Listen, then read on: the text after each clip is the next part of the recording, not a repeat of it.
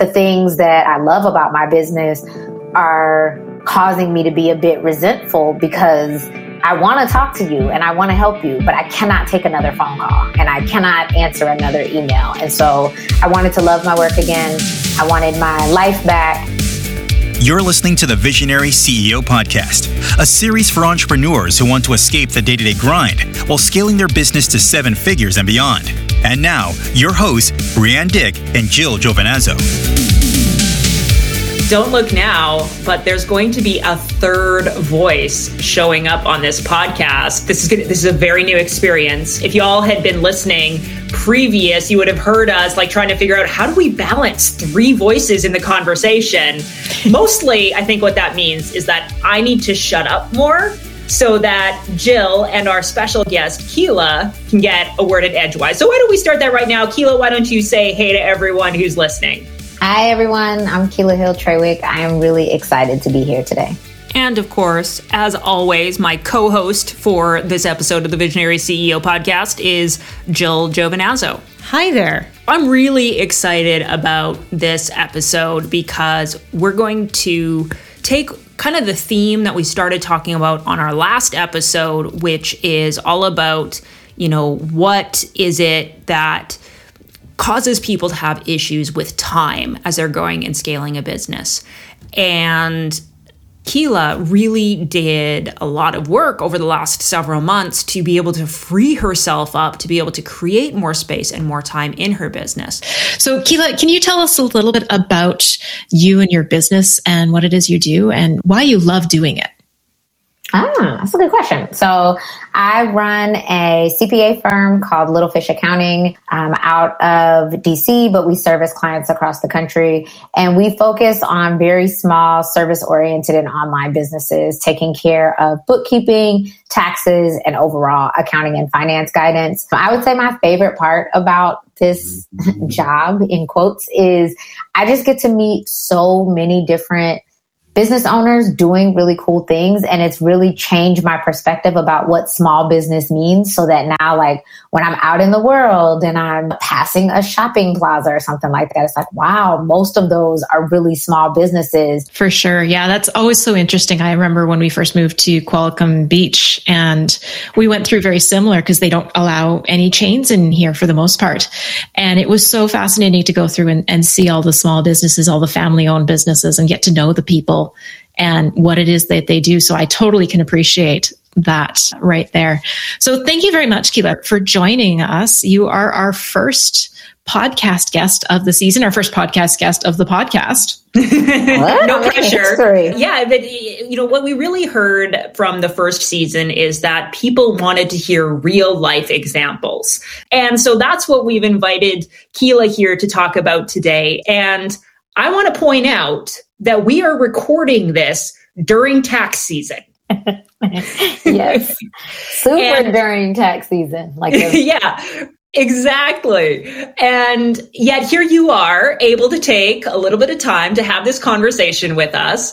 But this is relatively a new thing for you to be actually able to take the time you want. So why don't you start us off and just give the folks listening a little bit of a backgrounder about how time was for you in the before days, because I think a lot of people are going to really understand and resonate with that. I'll say that I, like most small businesses, struggle with the same thing, which is that I was doing too many jobs. I was doing all the jobs. And one of my major frustrations, social media, the world, the internet is constantly delegate. All you got to do is hire people and delegate. And when I started, or before I started, there was very much this feeling of I did hire people and I still work 10 to 12 hour days. So I'm not really understanding how getting more people on the team, I spend more. I love them. I think that they're great people, but I don't work less. And so a lot of, again, very small business owners, we are a really small business. There are less than 10 people on the team, but that made me think I should touch everything. And in the midst of touching everything, I was just getting burnt out. I was getting to the point probably mid to late last year where I would be talking to people and I was like, I don't know how I'm going to make it because I'm just so tired. And the things that I explained that I love about my business are causing me to be a bit resentful because I want to talk to you and I want to help you, but I cannot take another phone call and I cannot answer another email. And so I wanted to love my work again. I wanted my life back, and I really wanted to efficiently use the people that I had hired on the team to help me rather than just be placeholders. Yeah. I totally hear that. And I'm sure many of our audience can as well. I remember one of our first calls after you started in the academy, and we actually pulled up your calendar and looked at all of the things that you had on it. And even when you had space on your calendar, diving in and talking about all of the other things that you were dealing with, the constant communication with your team, always touching with the clients, all of the things that were there.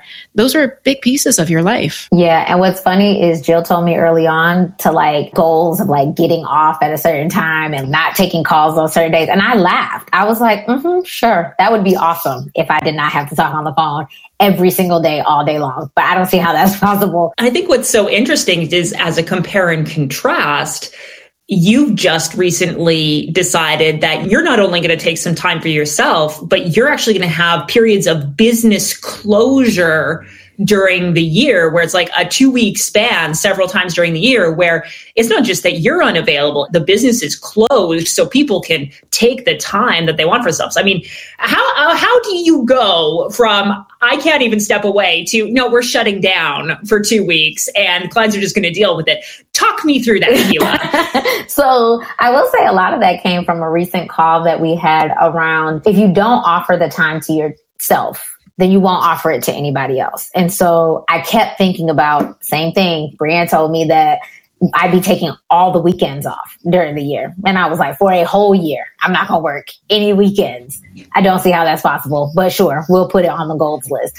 And I realized on our last call that if I don't make that time for myself, then the ways in which I want this business culture to work, which is that, we talk a lot on the team about decolonizing the way that we think about work and it not being based on this like very structured 40 hours for this much, all of that stuff. And if I don't take off and I don't close down at a certain part of the day or a certain part of the year, then my team, because they're loyal and they're awesome, are just going to be there and be available to me so that even when I say, oh, we're on vacation, but I sent you a Slack real fast, they're going to make themselves available to try to do it as soon as possible. And so what I realized is in order for the team to get the time that they needed in a way that felt safe, in a way that felt like you're not burdening us by not being available, was important that we set in times that we were just going to be closed. And I think a bigger mind shift from that was that clients don't determine when we're on. Like when I started thinking about what is important, what are the things that we have to do, we're going to make sure that those things get done.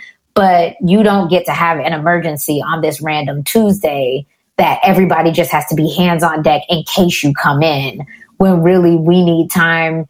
Our resting is as important as the work. And if I don't build that in for us, then will the team really feel comfortable being able to take that time? Yeah, exactly. And that all comes back to that being kind to your future self that we've talked about in the past as well, right? Yeah, exactly. So how did you adjust or refine or maybe even focus your core offer to allow for this kind of change?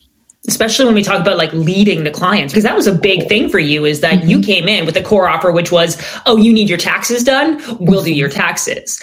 And it was a really big shift that I saw for you from being like, yeah, we serve the clients by doing what they need, to we show the clients how best we can serve them. I'll say the first thing I'll say a couple of weeks after I came into the academy, I was like, oh, we're dropping a service. We're doing too many things. I thought that we had narrowed it down enough, but here's another thing that we're not going to offer anymore. And for a person that started a business really to try to support as many small businesses as I could, it was a difficult release to be able to say, I really can't touch all of you one-on-one because I'm only one person. We're only so many people on the team. We can really only do so much. And so focusing on a core offer that created a sense of partnership was a major shift that we had to make. And I think by narrowing down what we offered and then using that to be able to say, we both have a part in this partnership. We both have something that we have to offer, and not the only way for me to provide good customer service to you is to do all the things. And that's so powerful, right? Because you're empowering the client, but you're also empowering your team, which is a big piece of the puzzle when you're looking at refining that core offer. You were talking a lot about delegation, and that leadership that you started to show for your clients. You've probably found yourself doing the same thing for your team in a very different way than you had previously. Yeah, very much so. I think even like the team conversations that we've had that really lend themselves to you own this and how is it going, and not, again, you're a small business owner. I used to do everything myself. When I started this business, there was nobody but me, and I did all the parts. And then I like added one person and they helped me, but I mostly did all the parts and like gave them some of it. And so this idea now that I can have someone that it's like, hey, this whole part of the business, that's you. And if you need me, you'll let me know, but I can focus on the other parts because I'm not constantly chasing behind you. Like, well, what did you do? Do you need me? Are you sure? I told one of my team members the other day, it feels like, I mean, I don't have children, but it feels like when your child like grows up and is doing their own laundry and stuff, I'm like, are you sure you don't need, I should teach you how to do this. I don't need you to touch it. Thank you. I feel as though, to give a little bit of credit or maybe context to Jill's laugh, there is, she still has to teach me how to do the laundry. Because every once in a while, it's like, I'm going to do my own laundry. And I inevitably have to say, it's like, it's been too long since I did the laundry. Can you like show me what to do? So, you don't need children to have that experience. Good example then that hit close to home.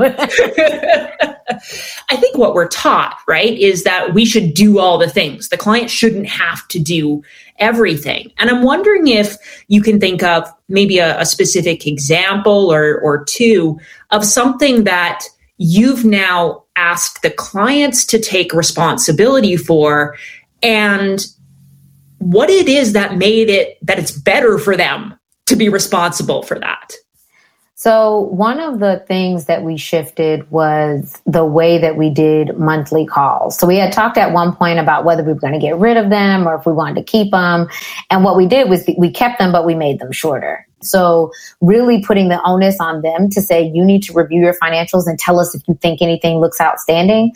So far, or so much so to say that if after 30 days you haven't told us that we need to correct anything, there's a fee, because you're supposed to be looking every month to make sure that this at least makes general sense to you. If you have any questions, you need to let us know in advance and not get until the end of the year and say, oh, this has been wrong all year long. And I'm like, I've been sending you statements every single month and you didn't say anything. So really putting that onus and that responsibility on them to say, you need to look. Tell us if you see something wrong. Tell us if you see something that you have questions on so that we can teach you. And then you're then able to better ask questions that help with your future, that are not spending a bunch of time just talking about the numbers that have already happened. What I see in that is it elevates the conversations that you're actually having with clients, right? You're not, as you said, having to go through like the line items and the categories and just, you might have to teach them how to read their reports initially, but that allows you to have the more strategic level conversations that you want to be having, which are actually more valuable and a better use of their time and your time. And being able to trust that information, because if you've looked at it, then when I try to forecast out the remainder of your quarter, I can believe that the numbers that we're using to build those numbers are accurate. If I'm building you forecast and you're like, oh, I forgot to tell you about this other money that I spent over here, it's like that affects all of the future things that I'm trying to set up for you that, again, need your input. Similarly, creating budgets. That we don't create them. We will help you build them, and then we'll talk you through how to like make some tweaks on them. And then that's what we'll put into place. But you need to look at it and say, yes, this makes sense for my business, or it doesn't based on what I know. Yeah, totally. And that kind of ties back into that whole taking the lead in the conversation and being the authority on the thing that you are good at, the thing that is your zone of genius. And that's why you're in this business. We were actually on a call not long before this podcast recording, and you showed me your page. These are all the things that need more improvement. And that's different than how things were approached in the past. Yeah, and it gives me the space to be able to even think about that. So, for example, I created this whole plan. We make all these plans. I was like, tax season this year is going to be different. It's not going to be as hard. It's going to feel way better. And then a month in, I was like, I should have hired another tax preparer. And it's a little bit too late because I can't bring them in and teach them and all of that stuff. So I ended up taking on a lot more work than I would normally do during this season. But because of the things that I had shifted in the core offer and in some other areas, I was able to do that without feeling like I need to work twice as hard to make up for all the stuff that I wasn't doing in the other areas. It also made it so that I can make this list and be thinking about how we can improve things because my nose isn't so hard on the grind of I'm just doing the work. We'll figure out how this looks later. I'm actually thinking as I go, oh, next year we should update the questionnaire so that this question is at the top instead of the bottom, because every time I do it, it's a little bit harder. And I wouldn't have thought about that before. Yeah. It's like you pull back step by step and you start to elevate yourself up, what we call the visionary pyramid, right? You start to get a little further out of the day to day. And every time you step a little further out of the day to day, you can see the bigger scope, you can see the bigger picture, and you can see more of how those pieces fit together. And I hope it's okay that I say this, but you told me that you were like, I am not going to be having a team. I do not want to have a big team. And now you're like, bring me team members. Like, I want this. So talk to me about the team side of the equation. Listen, I just told my team probably 6 months ago, I was like, I don't want any full-time employees. I want y'all to be able to do what you want. You can work for me part-time and then you can do whatever other life you want. Then me and Jill just had a conversation where I was like, hey, so I need a full-time person by like next week. We got to get this person in. It's really interesting because the more that I've empowered them to talk to each other and not just to me, the better we are at really figuring out what the job needs. And so I think initially I was just kind of like, it's okay if you can just do your part, then that's sufficient. And then I have other people that can do these other parts. And now as we start thinking about realigning and talking about what parts people should be doing that maybe are someone else's job right now, but technically you should just take that on if you had more hours to do it,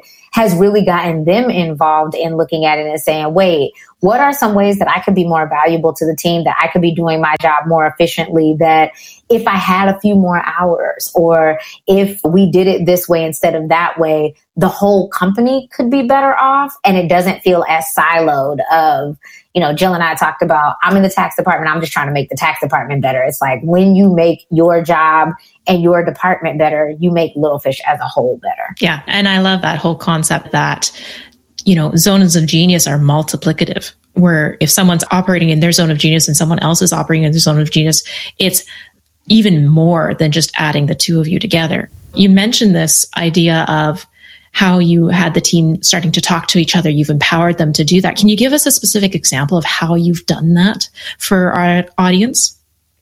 Yeah, and actually it was a way of retraining clients and empowering teams at the same time. So nice. I set up an autoresponder that was basically like, it was way more tactful than this, but it's essentially, you're probably not trying to talk to me.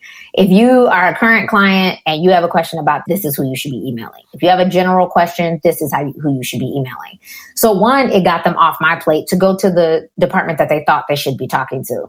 What that then created was if they went to the wrong place, or if they replied to an email from taxes that should have gone to the admin, they don't ask me about that. Just send it to the place where it's supposed to go. Slack the person that you have the question from. Talk amongst yourselves around this one client so that I don't become the bottleneck, because both of you have now gotten an email from this person. What do y'all need to do to make this work? What it has made, which got a little bit scary for me, is that means that the things that are elevated to me are problems because everything else is taken care of. And so it gets really easy to get into this flow of, oh my gosh, are we making mistakes? Like how many things are going wrong because I'm missing all of the things that are going right that don't cross my plate anymore because they're taking care of them either within their department or amongst the team. That's such a good reflection. What's so interesting for me as I'm hearing you talk about all of this is I'm remembering our very first conversation. I don't know how much of that conversation you remember, Keila, but I remember our very first conversation. You were looking at like KPIs and metrics for your team because you wanted them to be like performing to the next level. And I seem to recall telling you, yep, I can get you there. And it's not going to be the path that you think it's going to be. Like the stuff that you think you should be worried about is not going to get you there. Yes. And so now you've come through this journey. And I'm curious, number one, do you agree with that assessment? And number two, talk to me about your journey of being able to really become that leader of this team that you've described.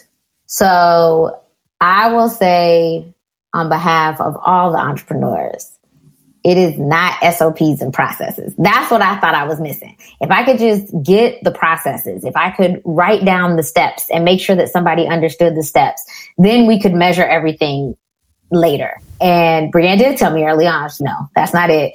Let me tell you how to go through this. And I remember leaving the conversation knowing two things. One, I don't know what I have to do, but I have to figure out how to work with y'all because clearly I've been thinking about this wrong. And so I just need to figure out what kind of help I need. But two, it made me realize how much gets ingrained in you about, you have to hire people and make SOPs. And I was like, okay, I hire people and I'm making SOPs and this does not feel easier. So where is this gap?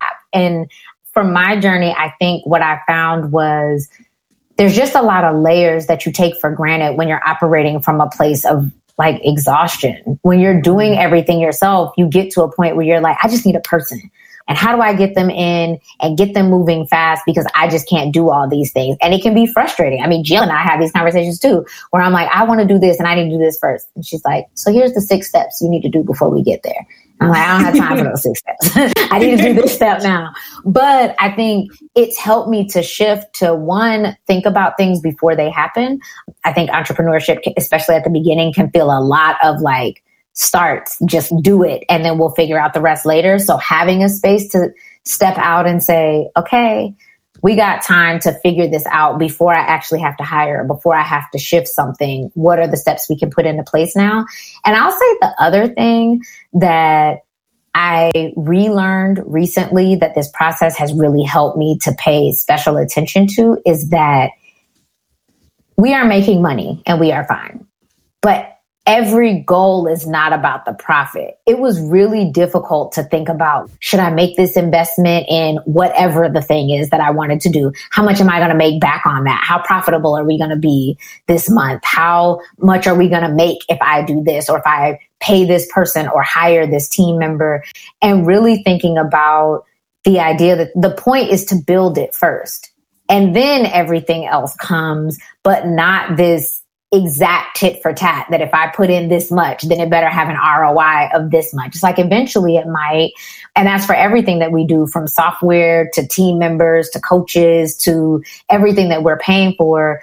Even especially as an accountant, it often feels like I put dollars in, what comes back? And having this shift of really the privilege is that we have enough to keep us stable while we fix some back things so that we can make them better for the people that we bring on.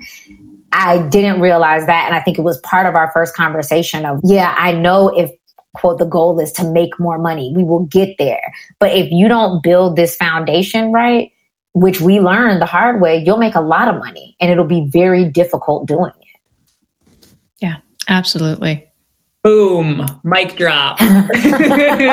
That's such an amazing reflection. Thank you, Keela, for sharing that, because that's deep, right? It's something that you would think, listening to you, it's like, why isn't that common sense? But it's such a piece to give ourselves the permission to take that time, the permission to have that breath, to make the foundation work. Because you're right, as entrepreneurs, we start out, as you put our nose to the grindstone, we got to do all the things, we got to start all the things, and everything else is going to find its way out. But then to turn around and say, okay, we're at a point now where that's not going to help me anymore. Mm-hmm. That's not going to get me further. It got me to where it is now, but that's awesome.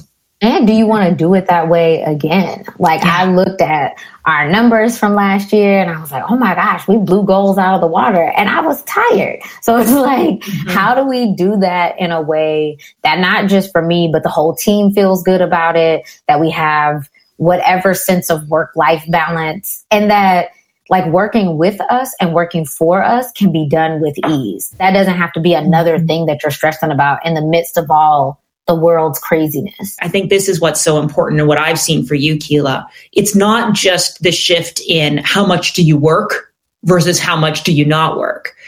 It's just as much about how do we shift how we work and how we feel and show up and how our time is used when we're working. And so I would just love for you to kind of send everyone off with a reflection on what that is and what that means for you. If you had to give some advice to someone who is in the thick of it right now and the best they can hope for is taking a couple hours off on the weekend, and they're hearing you talk and they're like, this all sounds great, but I need one actionable thing to sink my teeth into. What would you tell that person? Where should they start? I would say you have to be intentional.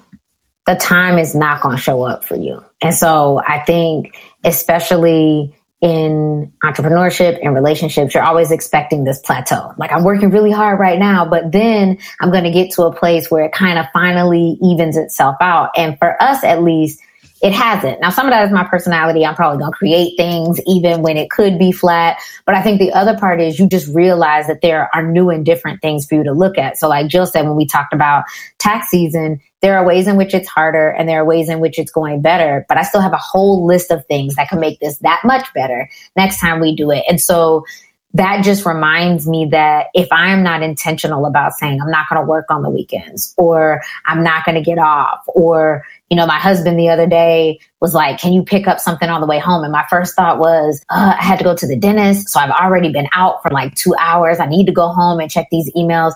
And I had to decide it's going to be like 30 minutes out of your way. Just go do that thing and come back and know that the work is going to be there, that you're never going to finish all of it. You're not going to get through the whole list. And so why make yourself stay on until midnight, exhausted for the last 2 hours when you could have just logged off at 10? I think the biggest thing that I've learned is that if I don't make that time, if I'm not intentional about the fact that off time has to exist, that emails are going to go unanswered for the weekend or whatever that looks like for me, you can't wait for your business to make that for you, because your business is always going to need something. And if you always feed those needs, then you're probably not taking care of yourself. Yeah, absolutely. We've had the conversation of tasks expand to fill the time allotted to them, right? And the same thing happens with the business. And the apocalypse list, which was in the previous episode. So if anyone's listening to this and you haven't heard the last episode, this idea of prioritizing and figuring out how to do this, what Keela's talking about, a lot of that comes from this idea of, yeah, your list is never going to be done. Make your apocalypse list, figure out what needs to get done, and then be willing to let the other stuff go.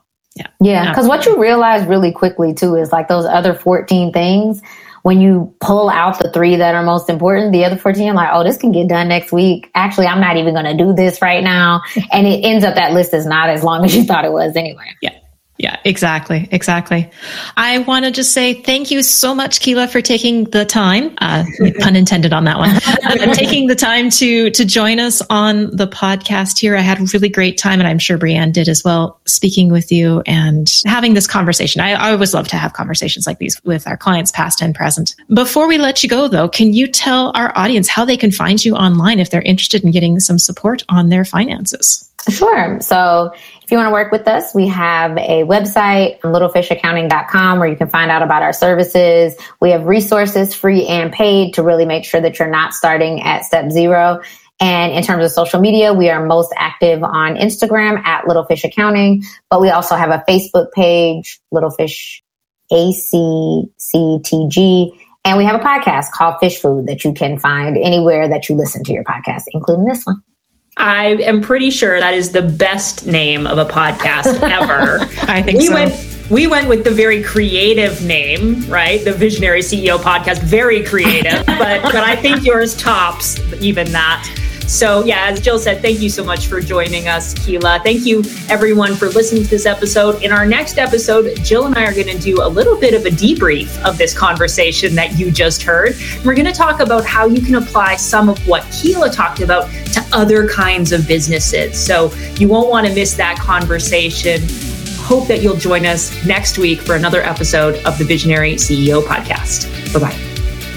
Thanks for listening to the Visionary CEO Podcast, hosted and produced by Brianne Dick and Jill Giovinazzo.